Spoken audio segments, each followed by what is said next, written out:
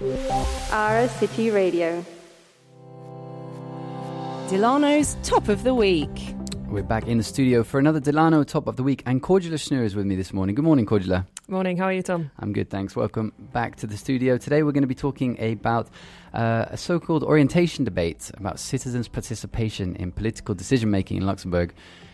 Let's start off with what is an orientation debate? So there are different kinds of debates in Parliament, and for an orientation debate, five MPs must sort of get together to propose a debate on a specific topic that must be of general interest, so it can't be a super niche thing. And every party in Parliament then gets a chance to, speak on the topic. There can then be follow-up discussions in the Chamber's different committees. So it's really an opportunity for the different parties in Parliament to present their opinions, ideas, and kick off a discussion that will then hopefully continue in future. And this week they're going to be talking about citizens' participation in the political decision-making process. What are they going to be discussing? So François Benoit from the Green Party, he requested this debate, and he is obviously a member of Parliament. He's also running for mayor in Luxembourg City. And so the debate is tomorrow afternoon. We don't really know yet what he has on his mind. Okay. But we'll see. But this has been a discussion that's been going on for quite a long time, obviously, because Luxembourg also has a large foreign population who are more limited in the ways in which they can get involved. So that will be some of it, but then also looking at ways to make Parliament more inclusive and get more people involved in politics. And what opportunities are there currently for people to get involved in politics in Luxembourg and in the political decision-making process? So one mechanism that Parliament has been pushing really is public petitions. So anyone aged 15 or over with a Luxembourg Social Security number can submit or sign a petition. The petitions that are submitted are assessed by a committee in Parliament, and for example they will exclude documents that promote hate speech or anything that would break other laws, but generally there's quite a long list of petitions that are open for signature, and so at the moment it includes anything from improving public transport links to the University of Luxembourg's campus, a complete smoking ban in public spaces, but also making Valentine's Day a public holiday. Right. So, yeah. And we actually had a listener in last week. Alina was on the show representing a petition that was calling for single parents that had just been through divorce to remain in the same tax brackets as married parents. And shortly after she came on the show, we actually learned that she had received the amount of signatures that she needed for the petition to be discussed in Parliament. So what's the process? How many signatures does a petition need to be discussed? And then what happens after it reaches that mark? So you need 4,500 signatures, and once you get to that threshold, the petition must then be debated in Parliament.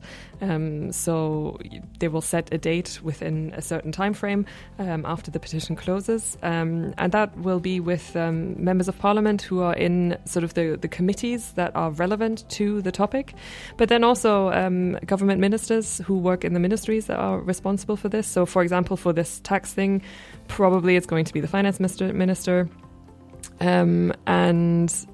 But really we've seen relatively few concrete measures come out of these debates. So for the most part, what we've seen is that sort of MPs then say, they take certain things back into committee to discuss it further. But for example, there have been a couple of petitions that were very successful in making tap water free of charge in restaurants across the country. And the government has responded to this with sort of like a scheme helping provide companies with like water jugs and this kind of thing, and sort of asking them to either charge a lower price or make it available for free. But they hesitated to make this an obligation for restaurants. So yeah, we've seen very little sort of properly concrete stuff come out of this. Okay, are there other ways that people can get involved in political decision making here in Luxembourg apart from petitions? So the government has kind of trialled a few initiatives. They've done citizens' councils for a few topics. So a group of people was involved in the Luxembourg in Transition project that aimed to redefine spatial planning in Luxembourg and how the land is used to develop the country, but making it more climate friendly and sustainable. So there were 30 citizens and 5 cross-border workers involved in that process. There was also the Citizens Climate Council, which was founded last year and submitted a series of recommendations to policymakers to protect the climate. And that was made up of 100 different people. And those also include foreigners. So that was one way also for foreigners to get involved. But in Eastern Belgium, for example, there is a permanent citizens council that represents the population, sort of in terms of age, gender, etc. It also includes non-nationals, and that really forms a firm institutional pillar together with Parliament and the executive. So that's something, that could potentially also be a way forward for Luxembourg. We'll see what parties kind of say about that tomorrow.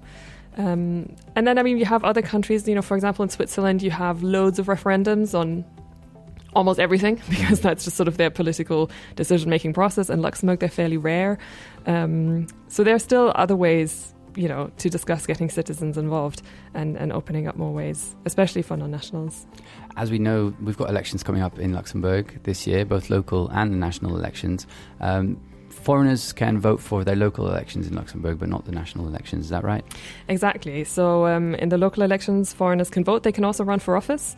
And for the first time this year, they scrapped the 5-year residency requirement. So essentially, as soon as you come into the country, you register and you can vote for your local representatives. But yeah, and a lot of political parties have international sections where foreigners can get involved and get active. But obviously, they cannot vote for members of parliament. And they're also excluded from a number of different other things. So, for example, the referendum on foreigner voting rights that was in 2015, that was only open to voters who aren't foreigners. Yeah. There's also in the constitution, there's a new mechanism that allows, so if you get together 125 people who are voters, so they must be Luxembourgers, they can put forward a draft law. And if they get the support of 12,500 other voters, it kind of has to go to Parliament. But again, that's only something that's open for voters, so Luxembourg nationals. So it'll be interesting to kind of see what proposals they come up with and how the different parties position themselves, especially as we have elections coming up, both in June and then in October. Mm-hmm. And so the debate's happening this week.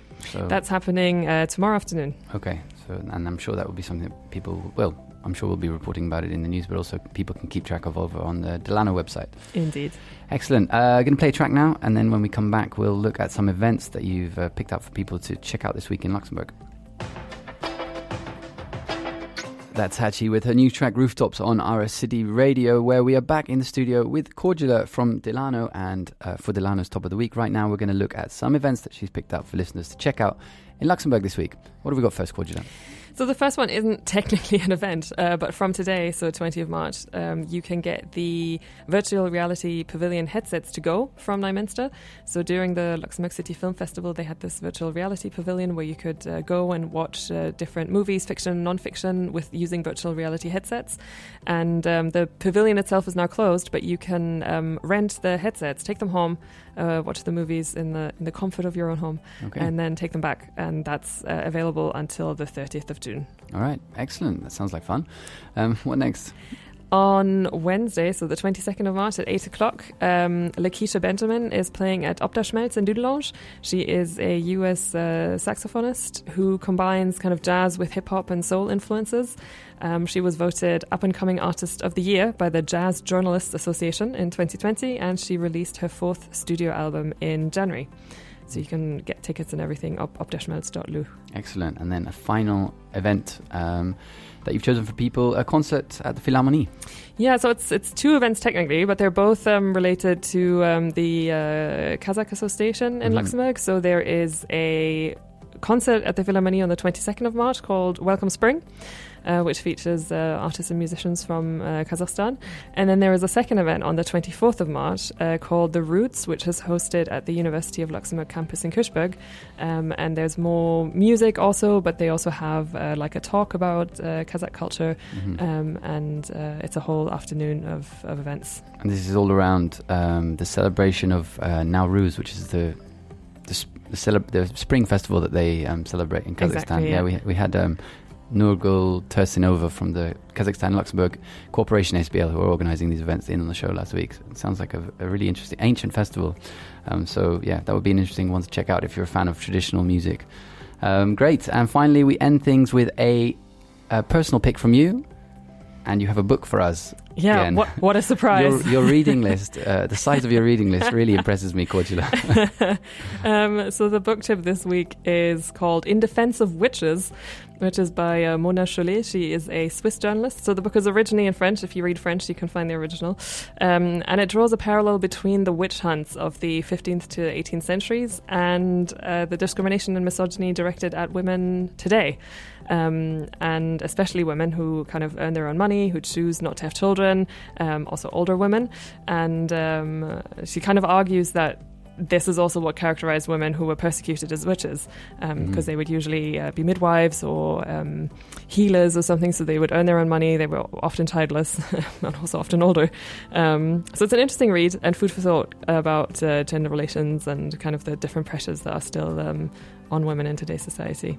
Okay, excellent. We'll include a link to the book on the recording of this, which is going up on our website and out in your newsletter shortly later on in the day. Indeed. Excellent. Cordula, we'll have you or one of your colleagues in for another Delano next time. Thank you very much for joining me today. Thank you, Tom.